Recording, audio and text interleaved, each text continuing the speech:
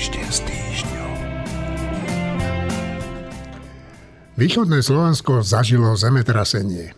Po mnohých rokoch, Našťastie žiadne obete na životoch neboli zaznamenané a tak jedinou vážnejšou udalosťou, ktorá otriasla nielen domami na východnom Slovensku, ale prakticky aj celým štátom, bol výsledok našich volieb. No a tie budú mať s vysokou pravdepodobnosťou oveľa ničivejšie a dlhodobejšie následky ako toto zemetrasenie. No ale k tomu sa dostaneme o chvíľu. Martinom Mojžiš, Tomáš Zálešák, Štefan Hríb. Takáto malá je zostava najnovšieho vydania podcastu Týždeň s týždňom. Marina Gálisová a Juraj Petrovič dnes do podcastu jednoducho nemohli prísť. Ja sa volám Eugen Korda. Podcast Týždeň s týždňom tradične končíme pripomienkou na bojujúcu Ukrajinu slovami Sláva Ukrajine, gerojom sláva. Dnes naše pripomenutie na záver bude patriť aj obetiam palestínskych teroristov z hnutia Hamas, ktorí na území Izraela rozpútali bezprecedentné zabíjanie nevinných detí, žien a mužov.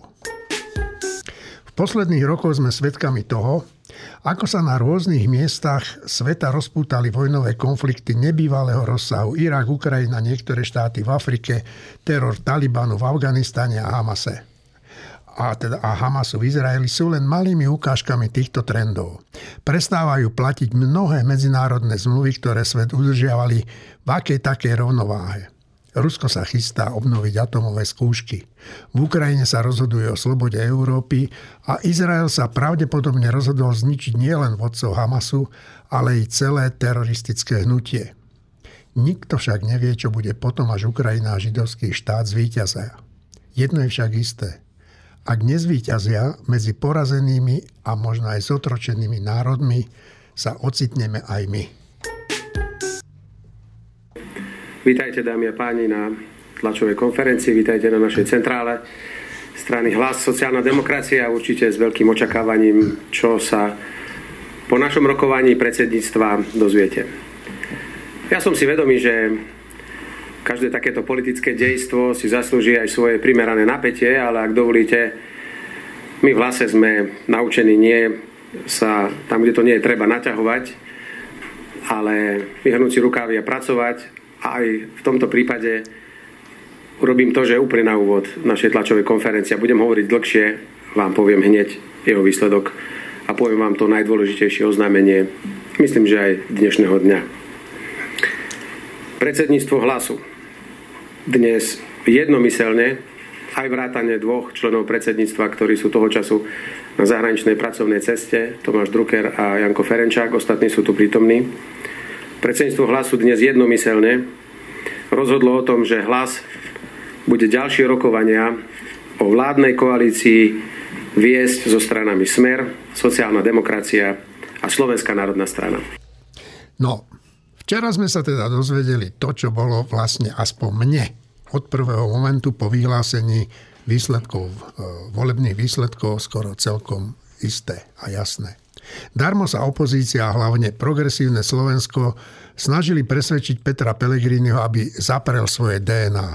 Včera oznámil zásnuby so Smerom a Slovenskou národnou stranou a o pár dní sa dozvieme, čím ho Robert Fico presvedčil. Aj keď ja si myslím, že ho ani veľmi presviečať nemusel. Martin, musel? Ja myslím, že tam šlo taký súboj, že kto z tých dvoch mužov, Pellegrini a Fico, bude mať druhú najvyššiu ústavnú funkciu, čiže predsedu parlamentu, a kto až tretiu najvyššiu ústavnú funkciu, čiže predsedu vlády, a vyhral to Pellegrini.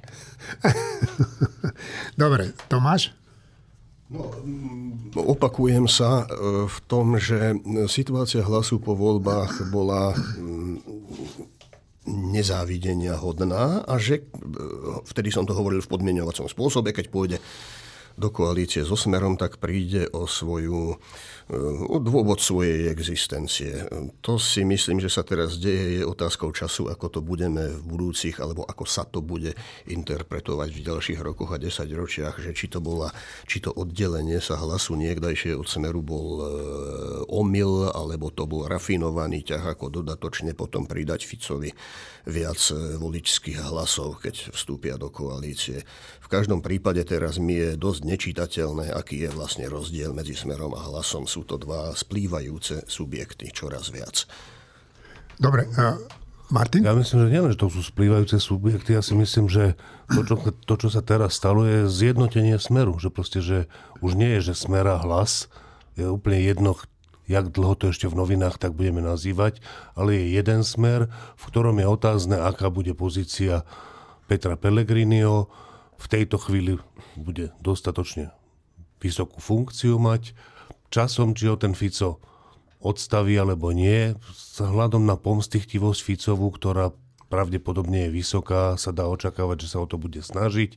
Záleží ale od toho, jak sa Ficovi bude dariť, ak bude silný, pridajú sa všetci k Ficovi, ak bude slabnúť, znova sa budú ochotní tí bývalí zbehovia pridať k niekomu inému, môže to byť zasa Pellegrini, ale už ja si myslím, že je zbytočné hovoriť o Smere a Hlase, je opäť jeden Smer a nie je úplne jasná je budúcnosť Pellegriniho v tejto strane, začne z vysoka. No, ja som sa včera, ešte hneď ti dám slovo, ja som sa včera bavil na tom, keď pán Pellegrini na tej tlačovej konferencii ubezpečoval občanov Slovenska, že naša zahranično-politická orientácia sa nezmení a kebyže sa náhodou chcela zmeniť, takže on zdvihne kotvy a odíde. A to mi fakt prišlo smiešne. Štefan. Z toho, čo ja viem z kuloárnych informácií po voľbách, tak to bolo rozložené tak, že Hlas pôjde s väčšou pravdepodobnosťou so Smerom, ale bola tam nejaká pravdepodobnosť, že pôjde aj s tými druhými. Nižšia, ale bola. A teraz, že prečo sa rozhodol tak, ako sa rozhodol, tak naozaj to nebolo... Ja sa nepotrebujem vciťovať do Hlasu, ale myslím si, že je pravda, že mali dosť ťažké rozhodovanie, lebo keby išli s Progresívnym Slovenskom, Saskou a KDH, tak by čelili niekoľkoročnej kampani Smeru, že nerešpektovali výsledky volieb, že ukradli voličom víťazstvo Smeru, že všeličo, plus, že sú v takom zoskupení, ktoré ide rozvrátiť morálne základy Slovenska, lebo to sa v tej časti konzervatívneho spektra voči progresívnemu Slovensku objavuje a ďalej by sa to objavovalo a Smer by to rád využíval. Čiže to bola dosť nepríjemná strana, ku ktorej by sa mal pridať. Navyše v situácii, keď je tu ekonomicky tak zlá situácia, že sa bude musieť šetriť a to celé by padalo na vládu a Smer by to šikovne zneužíval, tú situáciu. Dobre, druhá možnosť bola, že by teda išiel so Smerom a SNS, hoci nejde o SNS, ale jedného človeka, so Smerom a Dankom, tak v tejto možnosti je zase nepríjemné strašne, že keďže Smer bude potrebovať v orgánoch činných v trestnom konaní a v ďalších orgánoch urobiť také zmeny, aby niektoré vyšetrovania a niektoré súdy a niektoré obvinenia prestali existovať, tak to vyvolá, zase na druhej strane, na tej demokratickej časti spektra, to vyvolá veľké protesty, znepokojenia, titulkové strany novín a Hlas bude toho súčasťou. Nebude môcť hovoriť, že to robí Smer, my s tým nič nemáme. Nie, to bude robiť tá vláda, ktorej súčasťou bude Hlas. Čiže na vážkach bola zase táto vec, že dobre, tak pôjdeme so Smerom, ale toto celé padne na nás, celá tá minulosť, o ktorej sme sa chceli troška aspoň odlíšiť, padne úplne na nás. Dobre? Nakoniec sa rozhodli pre túto druhú možnosť. Podľa mňa je to veľmi zlé rozhodnutie z hľadiska budúcnosti Hlasu. Ja si skoro myslím, že Hlas prestane existovať v tom zmysle, že on bude mať tak málo percent, že nakoniec to bude už trvalá koalícia so Smerom. On asi neprestane existovať ako strana, ale že bude dominovaná Smerom. Čiže to je z hľadiska politickej strany a jej budúcnosti úplne že zlé rozhodnutie. Dobre, prečo by strana robila takéto zlé rozhodnutie? Alebo prečo by predseda nejakej strany robil takéto zlé rozhodnutie? Niektorí si myslia, že je to preto, že sa tie vyšetrovania a obvinenia týkajú aj strany Hlas a teda tým pádom museli ísť so Smerom, ak chceli sa tých obvinení a vyšetrovaní zbaviť. Ale je tam ešte jeden rozmer, ktorý zatiaľ ešte nezaznel v hodnotení tohto rozhodnutia, že ak je to tak, že Smer bude mať predsedu vlády, čo vyzerá isté, to znamená, že čo? To znamená, že Peter Pellegrini nechcel byť predseda vlády? Určite chcel. A pričom mal tú ponuku z druhej strany. Tak dobre, tak čo sa uskromnil, to asi v týchto stranách takto nefunguje, že ja sa teda uskromním pre dobro krajiny. To si myslím, že takéto úvahy tam nepadajú. Čiže aké tam teda padajú? Dobre, tak keďže nebudem predseda vlády, tak čo teda budem? Čo predseda parlamentu? Predseda parlamentu nie je dôležitá funkcia v tomto zmysle nejakej verejnej podpory alebo toho, že to pre tú stranu je nejaké veľké terno. Čiže ja si tak myslím, že tam hrá ešte rolu post prezidenta, že dobre, tak ak vy v Hlase nám necháte predsedu vlády, lebo bez vás to nemôže byť, tak my sa zase zaviažeme, my Smer a SNS, a tým pádom aj Hlas, že v prezidentských voľbách budeme podporovať Petra Pellegriniho. A to by som si vedel predstaviť, takúto ich dohodu, že obidvaja budú významní. Jeden bude predseda vlády a druhý bude prezident. Ten, ktorý bude prezident, to urobí, ak to urobí, tak to urobí na úkor vlastnej strany, lebo tým úplne zničí Hlas, lebo Hlas bez Pellegriniho je kto? Je čo? Čiže toto si myslím, že hralo rolu. Jednak teda zvažovanie, že z ktorej časti politického spektra by to bolo pre nás horšie, lepšie, prípadne kde by sa dali zastaviť obvinenia. A druhé, ako uspokojiť jedného aj druhého, teda šéfa Smeru a šéfa Hlasu. A mne sa zdá, že s tým prezidentstvom sa to vyrieši. Tomáš, skôr než dám slovo Tomáš, tak by som len položil takúto otázku Števovi. Števo, ty si mal dlhý rozhovor s Vašečkom. A čo z toho rozhovoru vyplýva pre nás, obyčajných smrteľníkov? Aké bude to Slovensko teraz? Čo sa tu bude diať? Tak čo sa bude diať? To sa dá rozdeliť, že čo sa bude diať krátkodobo a čo sa bude diať dlhodobejšie. Krátkodobo sa bude diať to, čo oni už rovno hovoria, čiže tam to nemusíme nejak hádať alebo niečo, tak budú vymenení tí funkcionári polície, prokuratúry a všeličoho, ktorí boli príliš drzí v ponímaní Smeru. Drzí znamená, že vykonávali svoju funkciu s normálnou odvahou a s normálnou čestnosťou.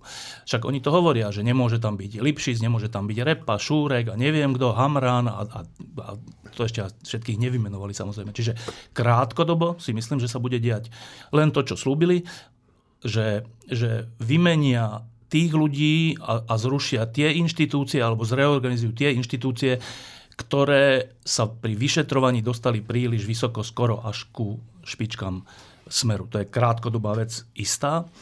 Dlhodobo sa podľa mňa bude diať troška opačná vec, keďže táto zostava nikdy za históriu Slovenskej republiky nebola schopná prísť s nejakým riešením krízovej situácie v ekonomike, v zdravotníctve, v školstve a môžeme pokračovať, tak neexistuje taký zázrak, že teraz vlastne to už vedia. To také neexistuje, že keď 30 rokov sa ukáže, že ty nemáš názor a nemáš kompetenciu na to, aby si zmenil nejakú ťažkú vec a tie veci je ťažké zmeniť, tie veci je ťažké zachraňovať a reformovať, tak to sa nestane tak, že z jedného dňa na druhý to zrazu vieš. Čiže dlhodobo sa bude diať to, že Slovensko bude upadať, ekonomicky teraz myslím, aj v jednotlivých sektoroch a to sa bude, ako bumerang sa im to bude vracať, že oni si myslia, že veľmi vyhrali. A veľa ľudí je teraz smutných, vrátane mňa, že ako dopadli tie voľby.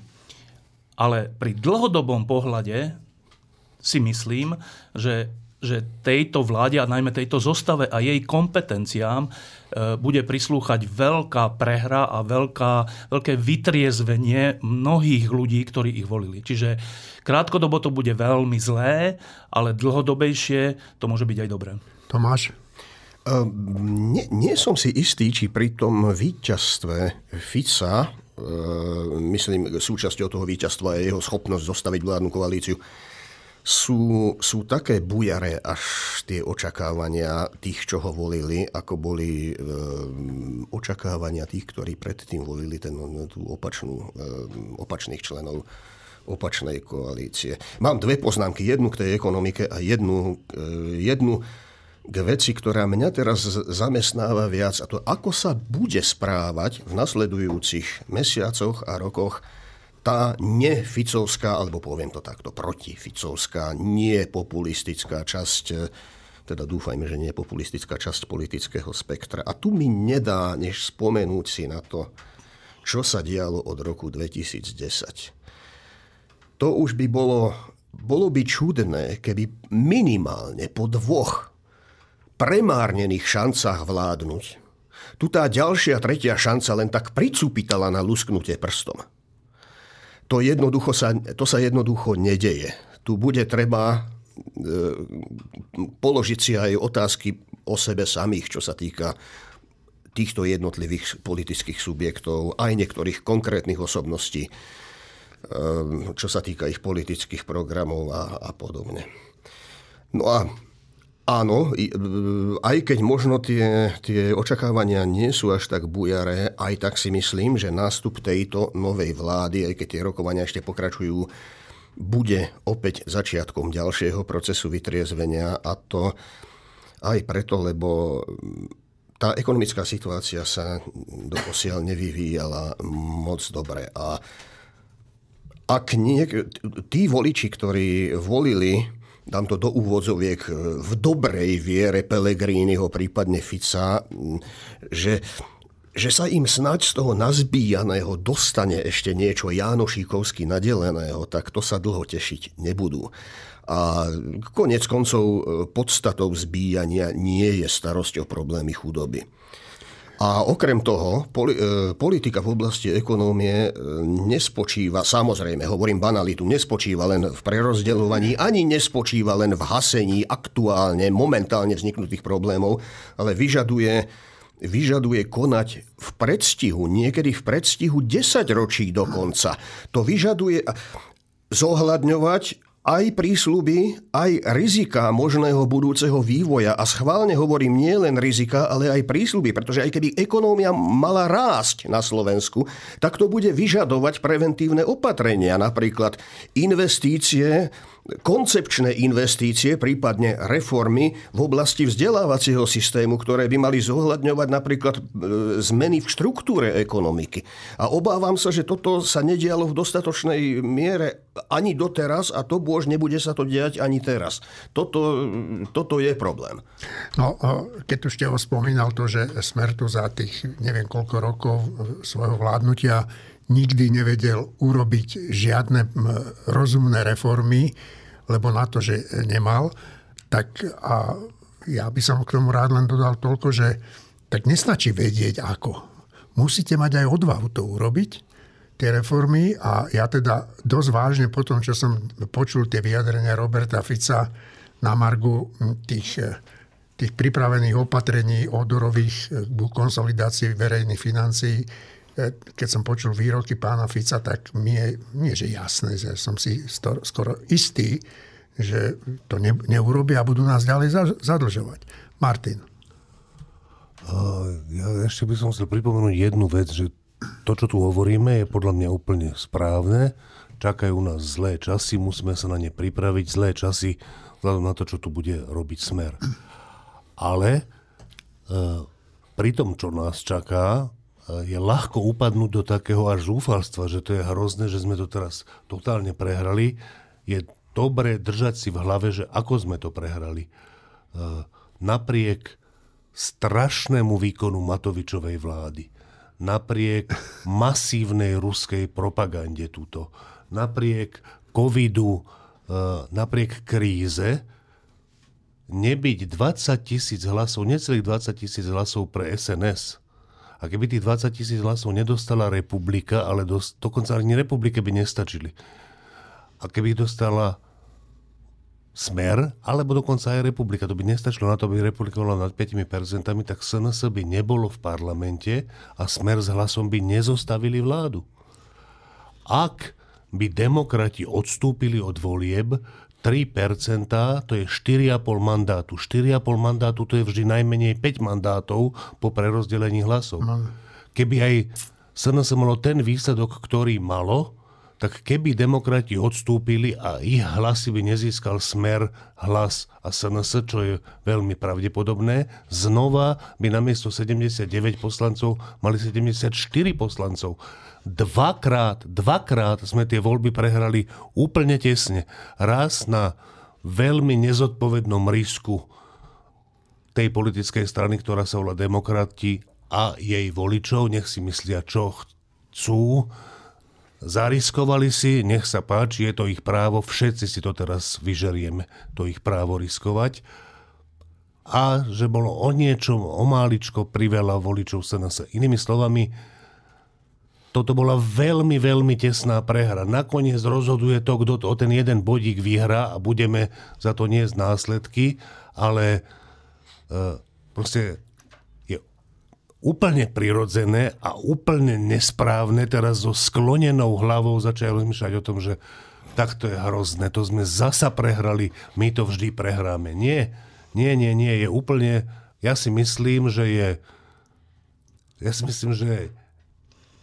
je správna doba na zdvihnutie hlavy a nie na to, aby sme hlavu zvesili. A prepáčte, chcem potvrdiť tvoje slova. Včera pani Radičová, pani Ďarfášová a Magda Vášarová presne toto isté hovorili. Je čas zdvihnúť hlavy. Štefan.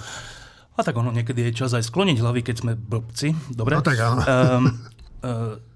Iba sa teraz pristavím pri niektorých menách, ktoré sú už zverejnené, že ktorí by mohli byť ministri, že čo nás teda čaká. Tak samo o sebe, že predseda vlády Robert Fico, tak to je samo o sebe, že ďalej by som už nemusel pokračovať, ale dobre, skúsme ešte ďalej pokračovať. Za ministra zahraničia sa považuje za možného kandidáta Juraj Blanár. Akože župan žilinskej župy, ktorý pri svojich vystúpeniach v televíziách a tak je často predmetom takých úsmevov. Ide byť, že minister zahraničia, že v tejto ťažkej dobe, kde záleží na zahraničnom smerovaní Slovenska, minister obrany, že Robert Kaliňák, tak to asi nebude, keďže prezidentka povedala, že ľudia, ktorí sú vyšetrovaní alebo obvinení, že ona takých nevymenuje, ale samo o sebe ten návrh, že minister obrany, no, tak neviem, čo na to hovorí. Minister vnútra by bolo ešte lepšie. No dobre, ale minister vnútra bude, čakal, k tomu dojdeme. Že minister obrany, že únos Vietnamca nebol náhodou nie, to bolo na letke ministerstva vnútra. Vládny špeciál. Minister financií Ladislav Kamenický. To znie tak akože primerane, že však to je ešte tak ako tak. Ale to je takto, že v normálnych krajinách minister financií, nech je aj z nejakej strany, ktorá je vo vláde, tak minister financií, keď je dobrý, tak je spravidla v opozícii s vlastnou stranou a jej návrhmi alebo tak, ktoré sú rozpočtovo nezodpovedné. Že minister financií býva často ten zlý človek, zlý muž tej strany, lebo upozorňuje aj vlastnú stranu a vlastnú vládu na to, že toto nemôžeme, na toto nemáme, tuto treba škrtiť, tuto treba orezať výdavky. Ladislav Kamenický za celé roky, čo ho poznám z verejného vystupovania, bol vždy za zvyšovanie výdavkov. Celú túto kampaň trojročnú bol za to, že tá vláda vlastne nepomáha ľuďom, hoci tá vláda pomáhala ľuďom strašným spôsobom, neprimeraným, akože nezodpovedným. Tak minister financií ide byť človek, ktorý hovoril, že ešte viac sa malo rozhadzovať, čiže mali sme sa ešte viac zadlžiť. Sú tu potom ďalšie mená, ktoré sú všetky hodné teda pozornosti. Napríklad, že minister vnútra by mohol byť za Hlas Matúš Šutaj Eštok. To bol človek, ktorý bol, neviem, či nie šéfom úradu vlády za Smeru. Tak, že minister vnútra má byť človek, ktorý znova tak trocha ako ten minister financií, že akože padni komu padni v normálnej krajine. A tu ideme urobiť tak, že dáme ministra vnútra toho, ktorý súvisí s tou minulosťou priamo až tak, že bol v centre diania. Dobre, a ešte poviem dve mená, že ministerstvo hospodárstva vraj, ale tak to sa mi zdá až neuveriteľné, ale vraj, že ministerstvo hospodárstva by mohla obsadiť Denisa Saková. Tak akože ministerstvo hospodárstva zodpovedá za všelijaké dôležité veci od jadrových elektrární až po investície a všelijaké ťažké veci, energie a tak. A teraz, že štátna tajomníčka pána Kaliňáka a neskôr ministerka vnútra má čo s týmito vecami? Že čo ona má, akú kvalifikáciu na ministerku hospodárstva v čase ekonomickej krízy? Akú? Dobre. Posledná vec, a tá je akože čerešnička na torte, ale presne to vystihuje, že ministrom kultúry by sa mohol stať Tomáš Taraba. Tak počkajte, že kultúra sama v sebe, to slovo, obsahuje niečo, že nejakú civilizovanosť, nejakú dôstojnosť, niečo hĺbšie.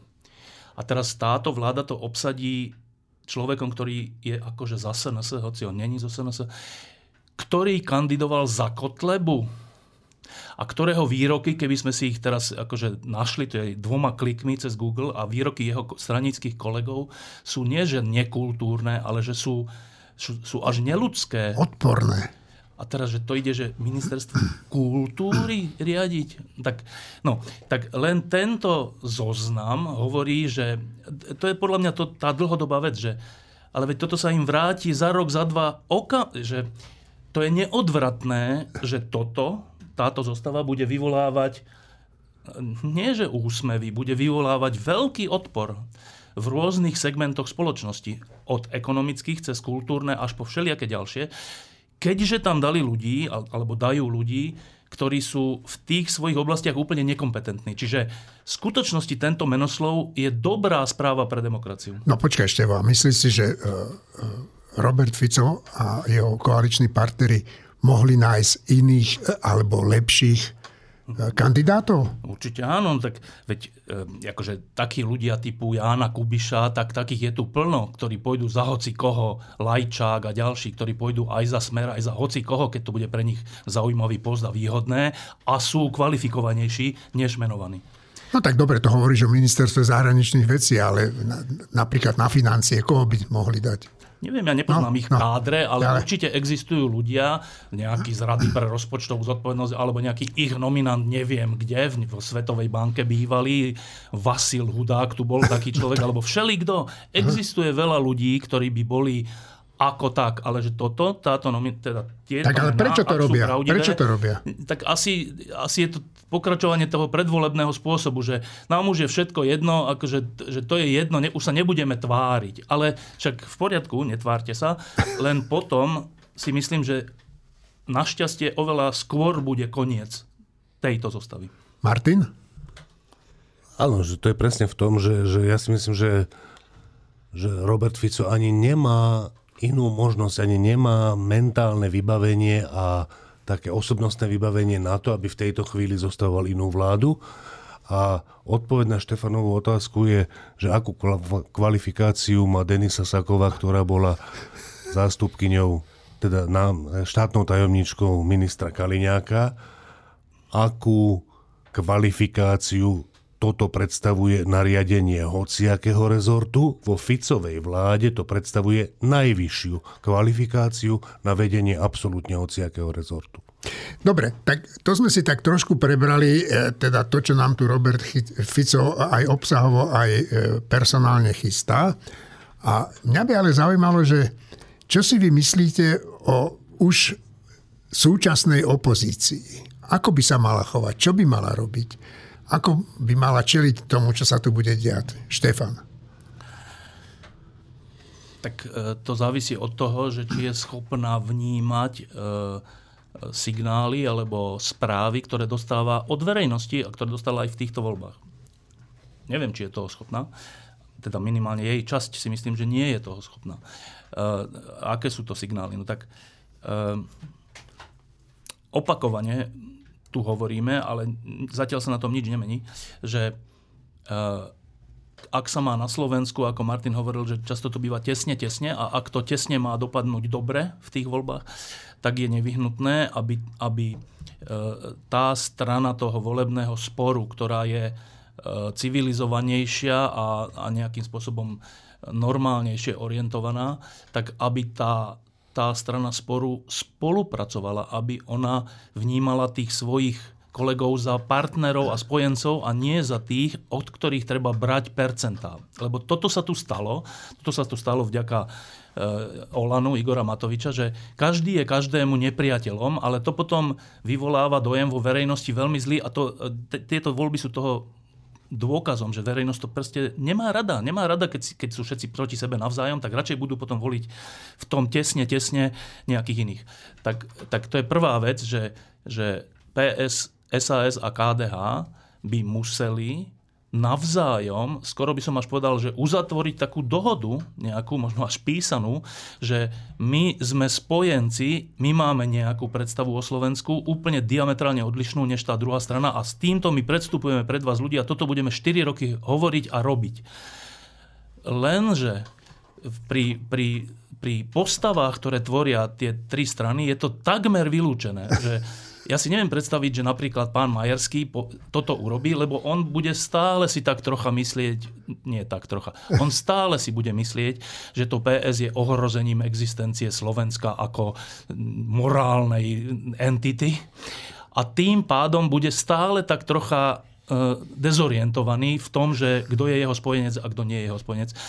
Tak trocha sa to týka znova SAS, že ten výpad Alojza Hlinu, ktorý teda bol zvolený za SAS, v rozhodujúcich chvíľach, keď sa rozhoduje o tom, že kto s kým pôjde, tak on, lebo sa mu to tak zazdalo, zaútočí na predsedu KDH, aký je to signál v situácii, keď sa niekto rozhoduje? Ak pripustíme, že sa niekto rozhodoval, že s kým pôjde, tak aký je to signál, že to sú čo za spojenci oni, tam tí KDH a SAS, keď toto robí zvolený poslanec SAS voči predsedovi tej strany. No tak ako oni budú spolupracovať 4 roky? No, dobre, Hlina je Hlina, on je už taký, ale to je nejakým spôsobom výpovedné, že kandidoval za SAS, že to tá SAS zobrala a je výpovedné, že to aj povedal napriek situácii, ktorá bola. Čiže to len hovorí, tieto dva príklady len hovoria o tom, že tá základná úloha, že my sme tu nejakí spojenci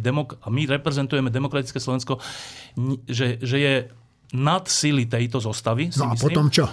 A súčasne, aby som nemlčal o progresívnom Slovensku, tak zase tam tiež sú kruhy, ktoré si zase myslia, že ten ich program, najmä v kultúrno-etických otázkach, je tak dôležitý a tak prenikavý a tak jedinečný a neviem, že tí ostatní, ktorí majú trocha iný názor, v tomto prípade napríklad KDH, sú úplne že od diabla.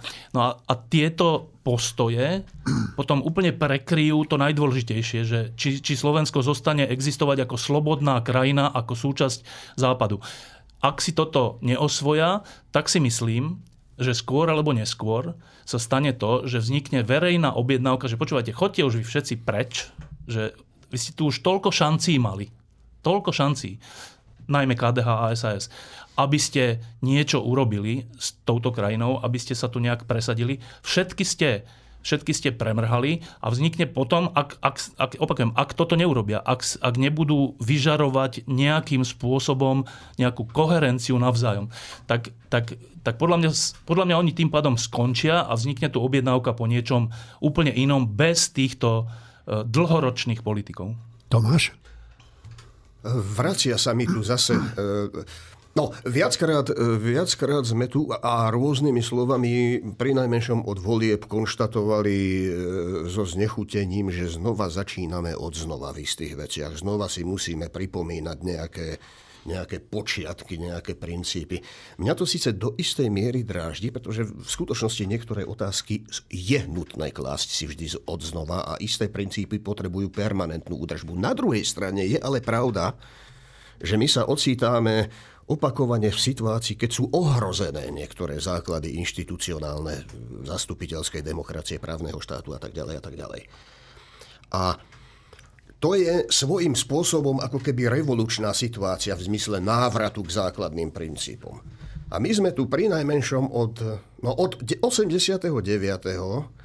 sa tu opakuje schéma, že začne to nejakým širokospektrálnym hnutím, ktoré má viac menej principiálny charakter, ale ktoré je vo vnútri skryto diferencované. Na počiatku to bolo nejaké VPN, ktoré sa potom rozpadlo do množstva všetkého možného a tak povediať zaniklo.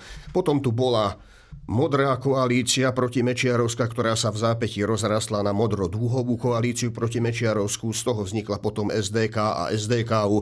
A to sa zase rozbehlo k rôznym tým pôvodným zdrojom. No a my tu máme dnes opozíciu, áno, značne rôznorodú, ktorá bude musieť, ale či to dokáže, to je iná vec, ale bude musieť identifikovať opäť isté základné princípy a to bude problém, pretože to bude zase akási analógia. Prepáčte mi, budem teraz veľmi, veľmi hrubý, ale to je analógia cesty späť do umelky v 90. rokoch. Zase sa tu budú diskutovať základné princípy a budú sa musieť odložiť riešenia istých problémov alebo isté spory na obdobie potom. Lenže ak tu niečo také vznikne, či už to vznikne od inokadiaľ, alebo to vznikne z toho, čo zostalo teraz v opozícii, tak to bude zase len niečo, čo sa potom následne bude rozpadať. Stále sa mi zdá, že sa tu dostávame do istého kruhu a to by vyžadovalo samozrejme dlhšiu debatu. Ešte jednu vec poviem, ktorá je taká, že to ilustruje celé. Olano je hnutie, ktoré získalo 8, niekoľko percenta a nikto s ním nechce ísť, ani ono nechce ísť s nikým, že to je taký zaujímavý jav, ale veď každý si je strojcom svojho šťastia, ale že to je také, Olano podľa mňa je vypuklým zrkadlom toho, že čo tie ostatné teraz už opozičné strany, že čo mu čelia, alebo že čo to v sebe nesú. Tak dva príklady, že Olano teraz hovorí, teda ústami Igora Matoviča, že oni jediní hovorili, že Pellegrini pôjde so Smerom. Ale však to je zjavný nezmysel. Akože, dobre, tak anekdoticky poviem, že my v Týždni sme po tom, čo založili Hlas, vyhlásili Pellegriniho za antiosobnosť roka. Tak aký jediný? Dobre. Ale to je presne ten syndrom, že len ja, že tí ostatní, hoci sú aj v mojej koalícii, moji koaliční partneri, to sú, tých treba ničiť, ich percenta treba brať len ja. No a teraz tuto čítam novozvoleného poslanca pána Galka, ktorý napísal takýto status teraz, pred 15 minútami, že povedzme si to teraz bez emócií. Kto iný ako ja, a teraz zátvorka, keď nerátam Igora Matoviča, koniec zátvorky, bude autentickejší v boji proti hentým hňupom. Tak, ale to je presne to, že poprvé ten slovník, ale však to je, že poslanec, dobre, slovník, ale po druhé, že ja. Dobre, tak skláňam sa, že dobre, aj Matovič je taký, dám do zátvorky, tak dobre, takže len my dvaja sme tu autenticky. No, ale to je také, že smiešné, že takto to formuluje, alebo takto vníma svet Olano, ale to je trocha správa o celej tej bývalej koalícii, že ako sa oni navzájom len ja. No, a to len hovorím, pretože ak sa tohto nezbavia v SAS, KDH a PSku, tak tá šanca napriek tomu, že tej vláde sa skôr alebo neskôr prestane dariť, lebo na to nemá, ale tá šanca bude menšia, ak oni budú len ja. Martin? Ja som v tomto dosť optimistický. Myslím si, že základný politický inštinkt má veliť tým stranám opozičným sa spájať a medzi opozičné strany rátam iba PS, SAS a KDH. Zároveň si myslím, že nie je to celkom dobre možné, nejaké spojenie tam naozajstné, úprimné, respektíve je možné takéto spojenie, že PS bez príliš agresívnych zelených a príliš agresívnych dúhových, SAS bez Alojza Hlinu a KDH bez KDH. Toto je schopné spolupráce. A zároveň si myslím, že znova, ak budú mať základný politický inštinkt, tak najmä PS spolupracujú so SAS sa môžu veľmi ľahko postaviť do čela toho odporu, ktorý tu vznikne pomerne rýchlo. Ak sa im to nepodarí, vôbec nevadí. Akože ak bude treba zaplniť námestia, a ja si myslím, že časom k tomu dojdeme, tak tie námestia sa zaplnia. Akože ja si myslím, že prvý v licitácii bude PS zo SAS a môžu to zorganizovať. Ak to nezorganizujú, ak minú prvých 12 hodín alebo 24, tak to zorganizuje niekto iný. Čiže ja si myslím, že to, čo Štefan vraví, že ak objektívne oni budú riadiť ten štát spôsobom v tejto ekonomickej situácii, že ľuďom sa objektívne bude nedariť, že to uvidia v peňaženkách, či sa im darí alebo nedarí, uvidia, že nedarí a budú frustrovaní, tak nejaká reakcia dojde. Ak k tomu začnú robiť také veci, aké robili, typu únosy, sem tam vraždu, sem tam strašné rozsudky, proste, ktoré sú úplne evidentne oslobodzujúce, aj prídu odsudzujúce teraz, čo bude ešte horšie. Tak ľudia to nevydržia a opakujem, že ak tá opozícia má výbornú šancu, spolupráca je vítaná a posilňujúca, má výbornú šancu postaviť sa na čelo toho, bolo by to prirodzené vedenie toho odboja, odporu, neviem, jak to nazvať, nenapadá ma správne slovo. Ak to nezvládnu, bude to niekto iný. A dôležitá vec k tomu je, že okrem tej ekonomiky, ktorá je objektívne ťažká, a bolo by ťažké zvládnuť túto situáciu aj pre naozaj skvelých reformátorov, lebo je to proste ťažká vec, ťažká situácia. Tak okrem toho, veď všetko má svoju cenu. To, že sa Smer rozhodol aj s Hlasom a SNS tak, ako sa rozhodol. To je tak preto, že však to sami hovoria, že aby mohli zastaviť, oni to nazývajú, že tých, ktorí robia politické procesy, v skutočnosti tých, ktorí vyšetrujú a súdia a dozorujú nejaké ich prípady. Dobre, tak keďže to musia urobiť z ich hľadiska, musíme to urobiť, tak ja si myslím, že oni rátajú s tým, že to vyvolá odpor, však to nie sú zase hlúpi, že oni vedia, že to bude nepríjemné. Neviem, či dneska náhodou nepovedal predseda Smeru, že prejdeme takým ťažkým peklom alebo niečím takým. A neviem, či nemyslel práve toto, že keď budú musieť odvolávať Čurilovcov, odvolávať všelijakých prokurátorov a robiť zle nejakým sudcom a nejakým Záleským a ďalším, tak veď to bude na titulkách nielen slovenských, ale svetových novín. My nežijeme vo svete, kde tu si môžeš robiť, čo chceš. To nie je tak. Čím pádom to nastane niečo také, ako zažil Mečiar, že niečo robil a prichádzali demarše, to boli také listy, alebo proste také upozornenia z Európskej únie, zo Spojených štátov a zo všelikadiaľ, že toto robíte, keď toto robíte, nebudete prizvaní na rozhovory o vstupe do EÚ a do NATO a tak ďalej. Tak teraz sa to asi nebude volať demarše, ale že tie veci, keď chceš proste skriviť spravodlivosť, lebo musíš zo svojho hľadiska, tak cenou za to je, že to vyvolá veľké pohoršenie a odpor nielen na Slovensku. No a teraz keďže to vyvolá, a to je nevyhnutné, tak veď tu budú slobodné médiá na Slovensku, ktoré to dajú na titulku. Tu budú tlačovky, kde sa to každý bude pýtať. To nie je tak, že nebudú, že oni ich nepozvú. Nie, to sa nedá urobiť. Čiže to bude verejná vec a tým pádom to je, že obrovská šanca, lebo oni to musia urobiť. Musia si takto poškodiť povesť. To je hrozné, ale musia to urobiť dobre. Keď si takto tú povesť poškodia, čo je podľa mňa nevyhnutné, tak to je presne tá pôda pre vtedajšiu opozíciu a celú občiansku spoločnosť, aby povedala, že nie, že aby, neviem, či sú to práve iba námestia, môže to byť všeličo, že vznikne odpor k tomu. Oni si to uvedomujú, že vznikne ten odpor, ale musia to urobiť. Tak o to viac je šanca, aby ten odpor bol nejako správnym spôsobom nasmerovaný v konečnom dôsledku do ďalších volieb. To je vlastne celé.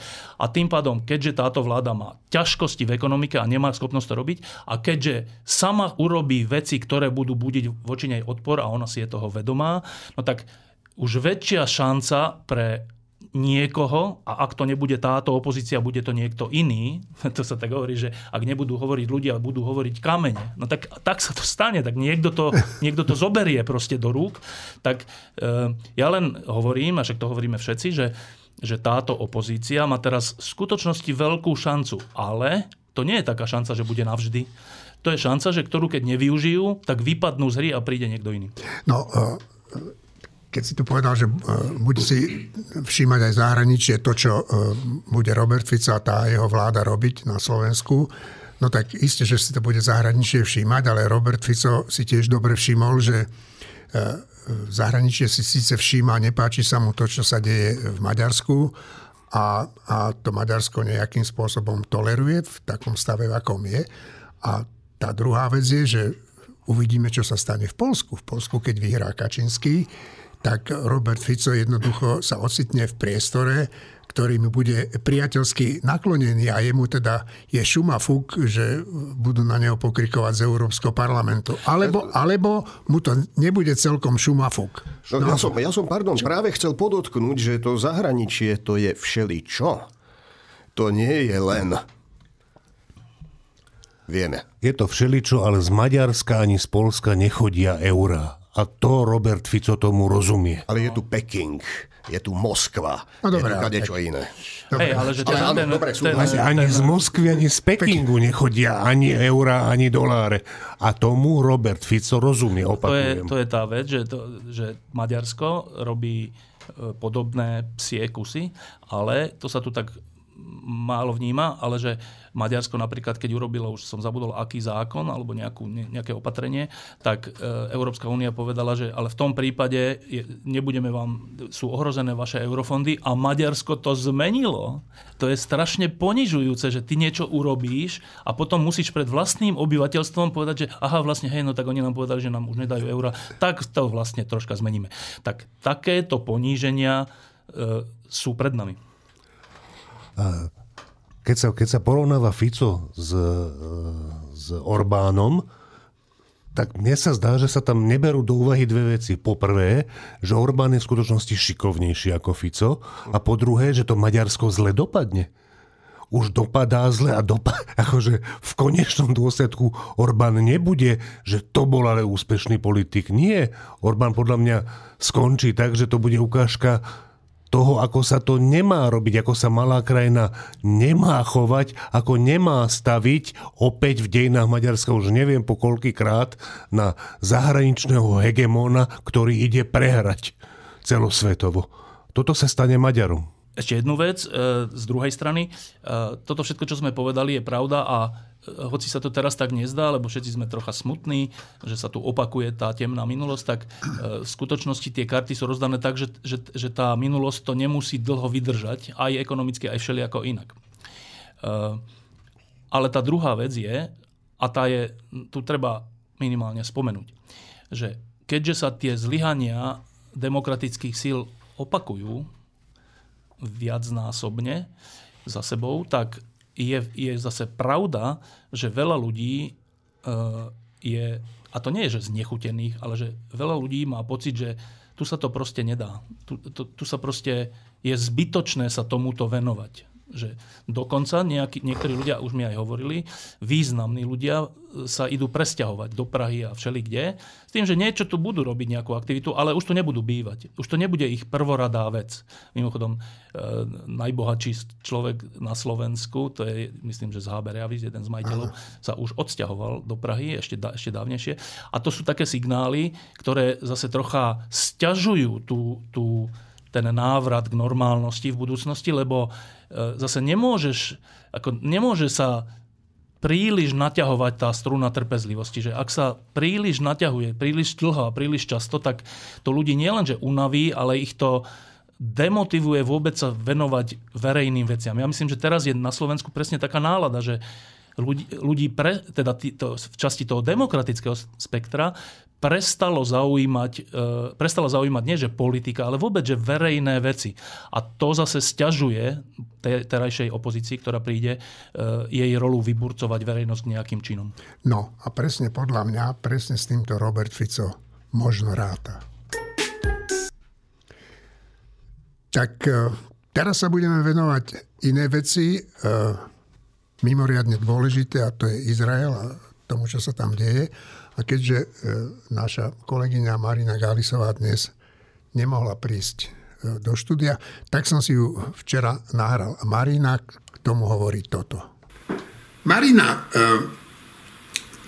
tak čo ty hovoríš na to, čo sa v tom Izraeli udialo v posledných dňoch, ale mňa by ešte viac, akože čo sa udialo, zaujímalo to, že či podľa teba Izrael má právo na to reagovať tak tvrdo, ako reaguje? No určite právo má. Určite to je bez debaty. Ja si myslím, že kto spochybňuje právo Izraela na úplne tvrdú odplatu, tak v podstate sa spolieha na to, čo sa spolieha Hamas. Že ľudia zabudnú, aké strašné veci, aké zverstva Hamas urobil.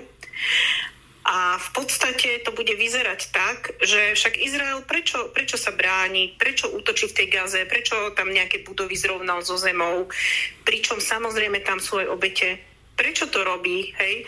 A to znamená, že sa spoliehame na to, že ľudia zabudnú, že tam boli obrovské množstva obetí na strane Izraela.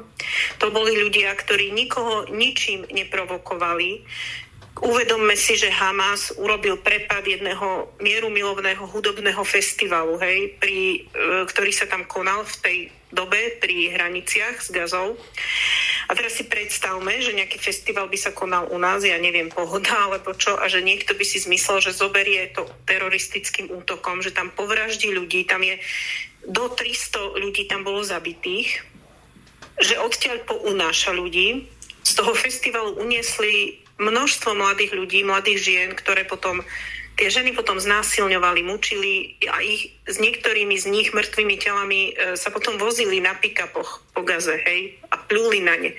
Čiže toto sú zverstvá, na ktoré sa nesmie zabudnúť, ktoré musia byť stále pripomínané, že toto je ten dôvod, pre ktorý Izrael reaguje v Gaze tak, ako reaguje, a to už naozaj nemôže spochybniť nikto.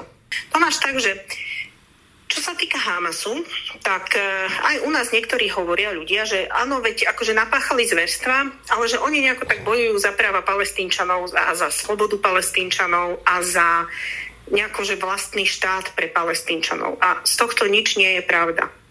Hamas nie sú bojovníci za slobodu.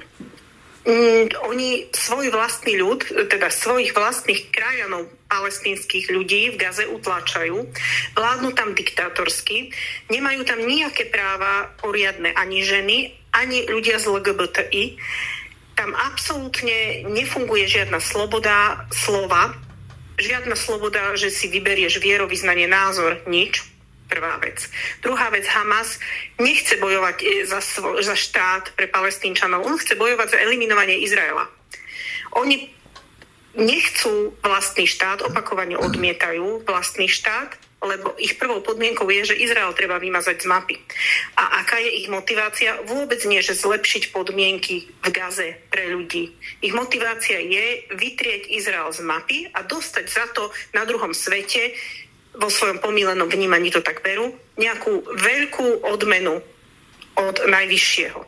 Toto je ich mystická motivácia, ktorá nemá absolútne nič spoločné s nejakými reálnymi životnými podmienkami. Aj keby v Gaze sa žilo ako v bavlnke, čo sa tam nemôže žiť, lebo je to diktatúra Hamasu, tak aj v takom prípade by bojovali za zničenie Izraela. Podčiarkujem, nie za vlastný štát, ale za elimináciu štátu Izrael. Redaktora Českej televízie Davida Bořeka, ktorý dlhodobo žije v Izraeli, je veľký znalec Izraela, robí reportáže na Ukrajine, sa v televízii pýtali sa na ten útok, ktorý Izrael pripravuje, a on povedal, že ten útok musí byť tvrdý, nevyhnutný preto, aby Izrael obnovil rešpekt. Vy si čo myslíte, Martin? Podľa mňa sú to nedostatočne tvrdé slova, aj keď pravdivé. Ja si myslím, že Izrael musí zničiť Hamas, tento raz ho musí zničiť. Ale to takým spôsobom nie, že zničí veľa bojovníkov. Jedna časť operácie bude, že zničí veľa bojovníkov, potom ďalšia, že počkajte, to sme nezničili všetkých, takže ide ďalšia. A potom ide ďalšia a ďalšia a ďalšia, kým nebudú zničení všetci. Otázka je, či je to možné. Odpoveď je bez ohľadu na to, či je to možné. Treba pokračovať dovtedy, kým to nebude hotové. Druhá vec, není možné, aby existovala samospráva v pásme Gazy odteraz. Akože to musí prejsť pod správu izraelskú. Ľudí odtiaľ, či treba vysťahovať alebo nevysťahovať na západný breh. To je otázka, jak to budú technicky riešiť. Podľa mňa to musia riešiť a Izraelci to tak budú riešiť, že vždy bude možnosť, najmä pre ženy a deti, nejakými rozumne bezpečnými koridormi opustiť to pásmo Gazy a budú prevezení niekde inde. Ale to, čo si ja o tom myslím, je, že treba používať adekvátne slova. Adekvátne slova sú tieto, že blokáda pásma Gazy, žiadna voda, žiadna elektrina, žiadne jedlo, žiadne plodné jedlo, to je prehnané? Jaké prehnané? To, čo ste urobili vy, to bol stredovek. To, čo urobíme my, bude starý zákon. Dobre, Štefan. Tak najprv treba pri pohľade na tú situáciu treba si tú mierku uvedomiť. Izrael má okolo 8 miliónov obyvateľov a teraz je správa, že tých mŕtvych je už 1500 mŕtvych Izraelčanov z tých osád, z festivalu a zo všelikadeľ. To je tak, 1500, to je tak, ako keby v Amerike po teroristickom útoku zomrelo 60 000 ľudí. Pomerek obyvateľstvu teda. Čiže v Amerike, keď zomrelo 3000 ľudí, alebo 5000 ľudí, tak všetci sme chápali, že to je niečo strašné, že to po Pearl Harbor je ďalšia neuveriteľná vec na území Spojených štátov a je teda primerané, že musia nejako reagovať. Tak tu zomrelo toľko ľudí, že to by v Amerike muselo zomrieť 60 000 ľudí. Že čo by sme vtedy hovorili? Že 60 000 Američanov zomrelo. Tak, a podľa ktorí by hovorili, že dobre im tak. No dobre, ale hovorím o nás. Čiže prosím vás, nevyrušujte teraz. Čiže 1500 mŕtvych na území Izraela, nie že niekde akože inde, že bojovníci Hamasu, hrdlorezi Hamasu vnikli na územie cudzieho štátu a tam zabíjajú dodnes jeho obyvateľov neozbrojených ľudí, detí na festivale mládež a tak. Čiže to len tam, aby sme si uvedomili tú mierku, že čo teraz Izrael vlastne prežíva, že tí ľudia, Izraelčania, že čo vnímajú. Už sa objavujú také vyhlásenia, a ktoré sú úplne pochopiteľné, že od holokaustu sa nám takéto niečo nestalo. Že by zámerne niekto zabíjal v tisícoch Izraelčanov, Židov. Čiže toto je dôležité si uvedomiť pre pochopenie toho, že ako teraz Izrael bude reagovať, alebo že ako sa oni cítia, čo vlastne vnímajú. Tam vzniká niečo ako vláda národnej jednoty, niečo také, že oni sa tam strašne hádajú medzi sebou v zmysle opozícia, koalícia a aj v rámci vlády. Ale teraz vzniká niečo také, že no ale toto je vec, ktorú musíme vyriešiť spoločne. Čo znova len ukazuje na tú atmosféru, ktorá tam oprávnene existuje. Čiže kritizovať teraz Izrael za nejaké plány a tak, že najprv by človek musel vnímať tú atmosféru, zažiť ju sám na vlastnej koži, aby potom mohol oprávnene niečo hovoriť. A to nikto z nás nezažil, tú situáciu. Dobre? To je jedna vec. Druhá vec. V pásme Gazy žije, myslím, že okolo 2 milióny ľudí a to je také územie ako, Bratislavský kraj, že na malom území žije 2 milióny ľudí.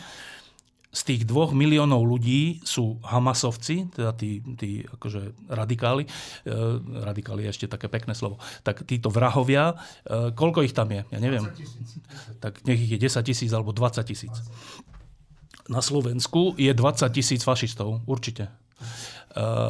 A teraz čo? Že predstavte si, že tých 20 000 fašistov urobí nejakú hroznú vec a teraz nejaký iný štát, ktorému to urobia, zrovná Slovensko so zemou. Ale však tu žije 5 miliónov minus 20 000 ľudí, ktorí nie sú ako oni. Dobre. Čiže aj toto treba si povedať, že, lebo teraz sa objavujú také aj statusy, aj všelijaké vyjadrenia, že Gazu treba zrovnať so zemou. Počkajte, ale Gaza to není, že územie, tam je, že 2 milióny ľudí. Dobre, a teraz, že ako sa to má teda vyriešiť? Že na jednej strane je oprávnená atmosféra v Izraeli, že toto je ohrozenie, nie že ohrozenie životov, že tu nás zabíjajú a musíme to zastaviť. Na druhej strane je vedomie tých istých Izraelčanov a celej svetovej verejnosti, že v Gaze žije 2 milióny ľudí. Teraz je správa, že existuje už nejaký koridor, aby mohli niektorí odísť, tí, ktorí odísť chcú a môžu, a že už vraj 250 000 ľudí už odišlo smerom do Egypta. Dobre, ale 250 000 voči 2 miliónom je stále ešte málo. A hovorím to preto, že ja sa neviem vôbec vcítiť do situácie izraelského predsedu vlády, ministra obrany a šéfa náčelníka generálštábu a neviem koho, ktorí teraz majú urobiť pozemnú operáciu, ktorú musia urobiť, lebo ako ináč sa zbavia toho Hamasu. No lenže pozemná operácia znamená, že idete do mesta, do zastávanej oblasti, kde žijú ľudia, ženy, deti a medzi nimi sa skrývajú títo bojovníci Hamasu, ktorých ale vy musíte zlikvidovať. No ale ako ich zlikvidujete, keď sa skryjú za deti? Čo urobíte? A to nie je len, že sa skryjú za deti, sa skryjú za nemocnicu, sa skryjú za sanitky, sa skryjú za hocičo, za humanitárnych pracovníkov. No a to je to, čo ja sa neviem do toho vcítiť a je to strašne ťažká vec, že že pozemná operácia na to, aby Hamas nemohol existovať, je nevyhnutná. To je bod A. Nevyhnutná. A každý, kto hovorí, že nie, je v tomto naivný, lebo nezažil to, čo zažívajú teraz Izraelci. Za druhé, napriek tomu, že pozemná operácia je nevyhnutná, rovnako je nevyhnutné, ak nemáme byť zvlčilí aj my, brať ohľad na to, že tam žije 2 milióny ľudí. A teraz ako sa to dá? To sa nedá. Obidve naraz sa nedajú. Pričom aj jedno, aj druhé sa musí urobiť. Tak ja si myslím, že na toto neexistuje žiadne z Bratislavy videné nejaké riešenie alebo nejaké, že tak asi takto by to mali robiť, alebo cielené útoky. To sú všetko také amatérske reči. Že toto je situácia, keď za to, aby hrdlorezi a neľudskí bojovníci Hamasu, ktorí zabíjajú naozaj že nevinné deti na festivale, aby to nemohli ďalej robiť, tak daň za to bude strašná. To bude daň, že veľa nevinných ľudí zomrie, vrátane detí, žien. Je to strašné, ale ja nevidím ja neviem, čo sa k tomu vlastne dá povedať, že má sa povedať, že urobte to. Keď poviem urobte to, rovno hovorím, že zomre veľa detí, žien a nevinných ľudí. Neurobte to. Keď poviem neurobte to, rovno hovorím, že bude ďalej zomierať tisícky Izraelčanov a samotní ľudia v pásme Gazy budú terorizovaní týmito hrdlorezmi. Čiže ani jedno, ani druhé neviem povedať, pričom viem, že tá pozemná operácia sa musí urobiť. No, tak to je jedna z tých situácií v živote, keď vlastne ja neviem, čo mám k tomu povedať. Tento útok Hamasu na Izrael je rozsiahlejší, než bol ten posledný konflikt, ktorý sme aj tuto v redakcii svojho času diskutovali. Je to najväčší, to hovorím aj na margo rozsahu a hĺbky izraelskej odvety. Je to najrozsiahlejší konflikt, zdá sa mi, od Jomkipurskej vojny a sú tu najväčšie civilné straty izraelských občanov od čias založenia štátu Izrael. A tento útok Hamasu navyše to nebol improvizovaný útok ako využitie príležitosti na vystrelenie si ako odvetu za niečo, čo sa označí za nejaký akt, ktorému treba odpovedať zo strany Izraela. Toto bol dlhodobejšie, jasne dlhodobo pripravovaný a aj do istej miery dobre utajený a veľmi rozsiahly útok. A na to aj, aby sme pochopili, ako Hamas postupuje aj vo vojne, aj pri tom skrývaní sa za civilné objekty uprostred civilných štvrtí, uprostred civilného obyvateľstva. Aj na to, ako je to z jeho... Akú koncepciu má to ich údajný boj za práva palestínskeho obyvateľstva, by si to zaslúžilo obširnejší exkurs, ktorému sa žiaľ nemôžeme venovať na tému ideologického profilu Hamasu. Ja len podotknem, že áno, aj ja tvrdím, conditio sine qua non je zničenie Hamasu na to, aby bola čo i len teoretická šanca na nejaké slušnejšie spolužitie Palestíncov a Izraelcov a aj na nejaký slušnejší život palestínskych Arabov, ale bohužiaľ je to nevyhnutná podmienka, nie je dostačujúca podmienka.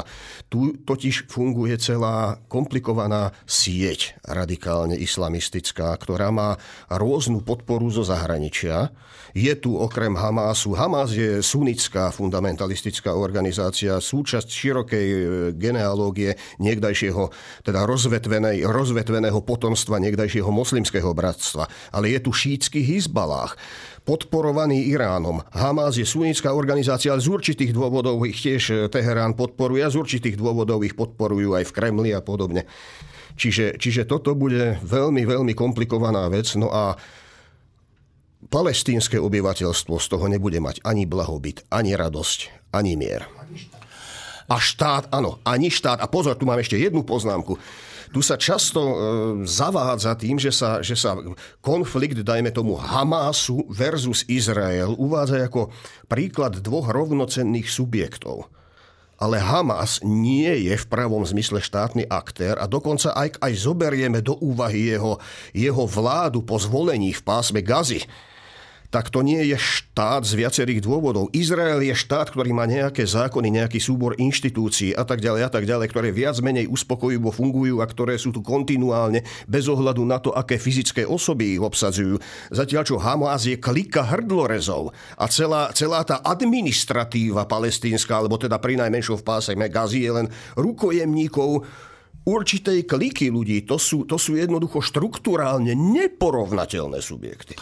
Ešte jedna poznámka k tomu, aby pre pochopenie toho, že prečo vlastne sa to tam deje tak dlho, vlastne celé naše životy počúvame, že v Libanone tam a v Izraeli hento a v pásme Gazy tamto a furt to počúvame a že prečo sa to vlastne deje. A všetci sa to pokúsili, mnohí sa to teda pokúsili ukončiť a nejak mierovo vyriešiť a nedarí sa to.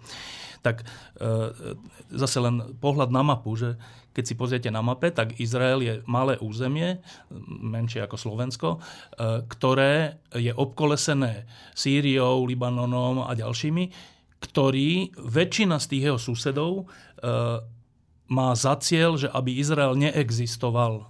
Teda oni nemajú za cieľ, že nepáči sa nám vláda v Izraeli, alebo nepáči sa nám to, alebo ono opatrenie a preto protestujeme. Akože vypovedaným aj nevypovedaným cieľom, je to často aj na papieri napísané, je vymazať Izrael z mapy. Tak si to len predstavme, že na chvíľku si to predstavme, že čo to znamená, že žijete na nejakom území a viete, že vaše okolie vás chce vymazať z mapy, že aby ste neexistovali, to znamená, že aby ste nežili. No a toto je podľa mňa ten základný problém, že nech je v Izraeli akákoľvek vláda, a však táto Netanyahuova vláda není úplne v poriadku, však tie protesty, ktoré sú v samotnom Izraeli, sú masové.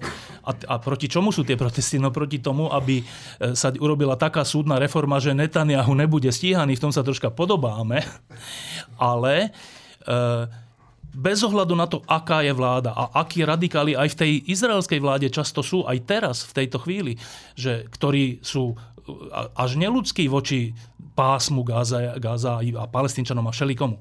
Ale Izrael nemá nikde napísané, ani v podvedomí, ani vo vedomí nemá, že chceme, aby Sýria neexistovala, alebo chceme, aby Libanon neexistoval, alebo chceme, aby ja neviem kto neexistoval. A v tom je to úplne nerovnovážna situácia. A to, čo chcem povedať, je toto, že keď raz má človek, alebo hnutie, alebo štát, alebo hocikdo, nejaká skupina, keď má nejaký cieľ, ktorý je napríklad vymazanie Izraela z mapy, tak ho to skôr alebo neskôr nevyhnutne dovedie k takým akciám, aké sme teraz videli zo strany Hamasu. Čiže kým sa nezmení v tomto svete okolo Izraela, kým sa nezmení to základné nastavenie, že Izrael tam nemá existovať, tak dovtedy budeme svedkami takýchto vecí. A preto je dôležité, aby tí, ktorí majú tento cieľ, aby Izrael neexistoval, je dôležité, aby pocítili, že sa to nedá. Že ten ich cieľ nie je možné zrealizovať. Že oni sami budú na to doplácať. Preto je dôležité zasiahnuť proti Hamasu, aby aj Irán a ďalší videli, že tieto pokusy sú nie že márne, ale že tieto pokusy im samým budú škodiť. Čiže neľudský cieľ aby zločinný cieľ, aby Izrael bol vymazaný z mapy, musí byť potrestaný. Tento cieľ musí byť vymazaný z mapy. Tento cieľ. Kým sa to nestane, tak budeme stále vidieť toto a budeme musieť, je to naša normálne morálna povinnosť, stáť na strane Izraela bez ohľadu na to, akú má vládu, lebo vymazať Izrael z mapy je pokračovanie holokaustu a to nemôžeme dopustiť. Úplne súhlasím, aj Marina to hovorila na začiatku, aj Štefan teraz. Proste treba si uvedomiť, že pozerať sa na ten Blízky východ teraz očami 21. storočia, to je že úplne neadekvátne. To je... nie je 21. storočie. Opakujem, tam je stredovek alebo starovek. Nie je to Izrael, ktorý to tam vniesol. A proste reči všelijakých ľudí z OSN, to sú také anachronizmy, ktoré oni rozprávajú. Že blokáda Gazy je neviem aká, áno, že to princípy humanizmu, alebo čo, jaké princípy humanizmu? Čo to rozprávate? Slová sme nikdy nepočuli u nás v 7. storočí, alebo u nás 2000 rokov, 4000 rokov dozadu. To, čo sa tu deje, je toto. Je niekto, kto má cieľ mňa zničiť. To je veľmi nepríjemné, musím s tým žiť, musím byť stále na to pripravený. Občas sa ma pokúsi ničiť, musím sa brániť. A čas od času urobiť takú vec, že ma skoro zničí, alebo s tým začne. Na to je jediná odpoveď. Ty budeš zničený. A všetko ďalšie, to znamená, že všetko humánne, čo tam je, všetká možnosť, že ženy a deti, alebo aj tí muži, ktorí nebojujú, sú ochotní zložiť zbrane s istou veľkou kontrolou. To, že je daná možnosť niekomu, aby si zachránil život, to je milosť. To nie je, že na to máte nárok, lebo ľudské práva, lebo ženevské konvencie. Počkať, čo sa to stalo v tú sobotu? Jaké ženevské konvencie? Musíte byť zničení, ale na nás záleží, na našej civilizovanosti, na to, ako chceme vlastné svedomie zaťažiť alebo nezaťažiť, nakoľko to urobíme. Ale ak vám dávame život, my vám ho dávame. Nie, že vy ho máte a my vám ho nechávame. Áno, a toto je zase dôležité, že keďže my sme slobodný západ, a to slobodný západ nemá, to není len také slovo. To, že sme súčasťou slobodného sveta, v tej slobode a v tom, v akom svete my žijeme, je priamo prítomné to, že zvažujeme, čo sa stane s deťmi, že zvažujeme, čo sa stane so ženami, aj u nepriateľa. To je ten rozdiel, že oni zvažujú, že ako tie deti zabiť. My zvažujeme, ako tie ich deti nezabiť. Takže to je že obrovský rozdiel a ja iba sa prihováram za to, aby sme čo najmenej mali tých vyhlásení, že Gazu treba zrovnať so zemou, pri vedomí, že treba urobiť pozemnú operáciu, ale že nesklznime do toho, že kašľať na ich deti a ženy. No, skôr než sa dostaneme k Števovi a k tomu, čo bude v novom týždni, tak by som len rád prečítal krátku správu. Andreja Kisku, teda bývalého prezidenta, dnes uznal súd za vinného z daňových podvodov. Dostal 2 roky podmienečne. Andrej Kiska sa samozrejme odvolal. Andrej Kiska, to by som rád povedal, je náš priateľ môj, Martinov, Štefanov. My ho máme radi, my si ho vážime ako prezidenta. A čo je na tom úplne to fascinujúce, že Robert Fico takú veľkú aktivitu v predvolebnej kampani a posledné 2 roky vyvíjal práve preto, že mu hrozilo súdne stíhanie za to, že vlastne zverejnil nezákonne nejaké dokumenty o údajných Kiskových podvodoch. Tak čo ty na to, Štefan, povieš? Ja som nevidel ten rozsudok, čiže počkám si, kým Peter Kubina, ktorý obhajuje, ktorý je advokátom Andreja Kisku, kým zverejní, že teda čo vlastne ten súd povedal a v ktorej veci. Len pripomeniem, že ide o vec, že čo má a čo nemá byť v daňovom priznaní ako výdavok alebo nevýdavok.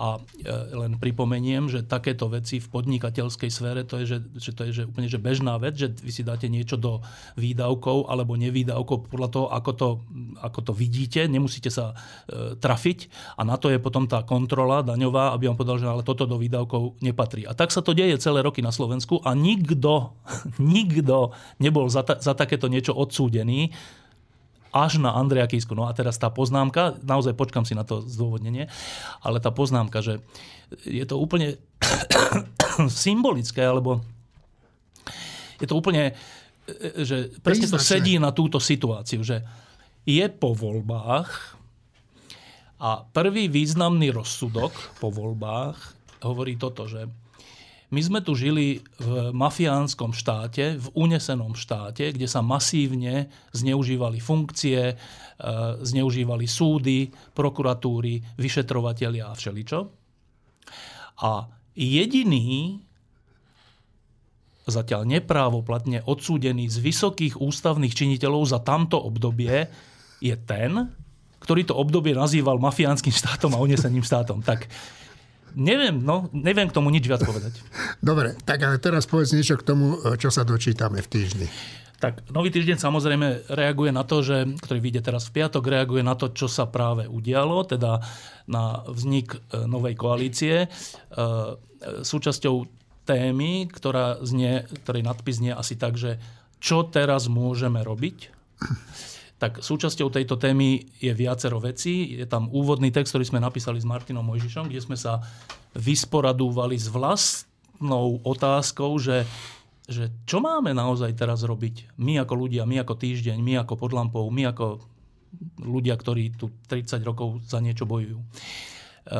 A dospeli sme k nejakému východisku alebo k nejakej predstave, že čo by sme všetci mohli, zátvorka, mali robiť. Potom je tam veľký rozhovor s Mišom Vašečkom, sociologom, ktorý ako jeden z prvých ešte pred rokom a pol upozorňoval na to, že na Slovensku môže vyhrať Smer. A vtedy sa to všetkým zdalo, že ale jak Smer, však hlas, nie? Nie, že Smer.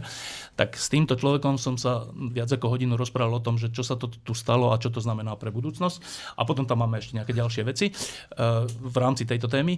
V druhej polovici, čo máme ako viete niekto, čo máme ako closer alebo nejakú druhopolovicovú vec? Neviem, lebo Marina tu nie je. Čiže neviem, či ešte nepokračuje Space Shuttle. Asi pokračuje, Ďura Petroviča a ďalšie veci. Ale teda ústredná vec, vrátane obálky, je venovaná naozaj tej ťaživej troška otázke, že pri pohľade na podanie si rúk pána Fica, Danka a Pellegriniho si my kladieme otázku, že a teraz čo? Tak tú otázku si kladiem aj ja. Dívam sa do agentúr. Rusi spustili masívnu protiofenzívu proti ukrajinskej armáde. Uvidíme, ako to dopadne. No a tak, ako som povedal na začiatku tejto relácie, tak to urobíme aj teraz na podporu Ukrajiny a Izraela. Sláva Ukrajine a Izraelu. Herojam sláva. Sláva.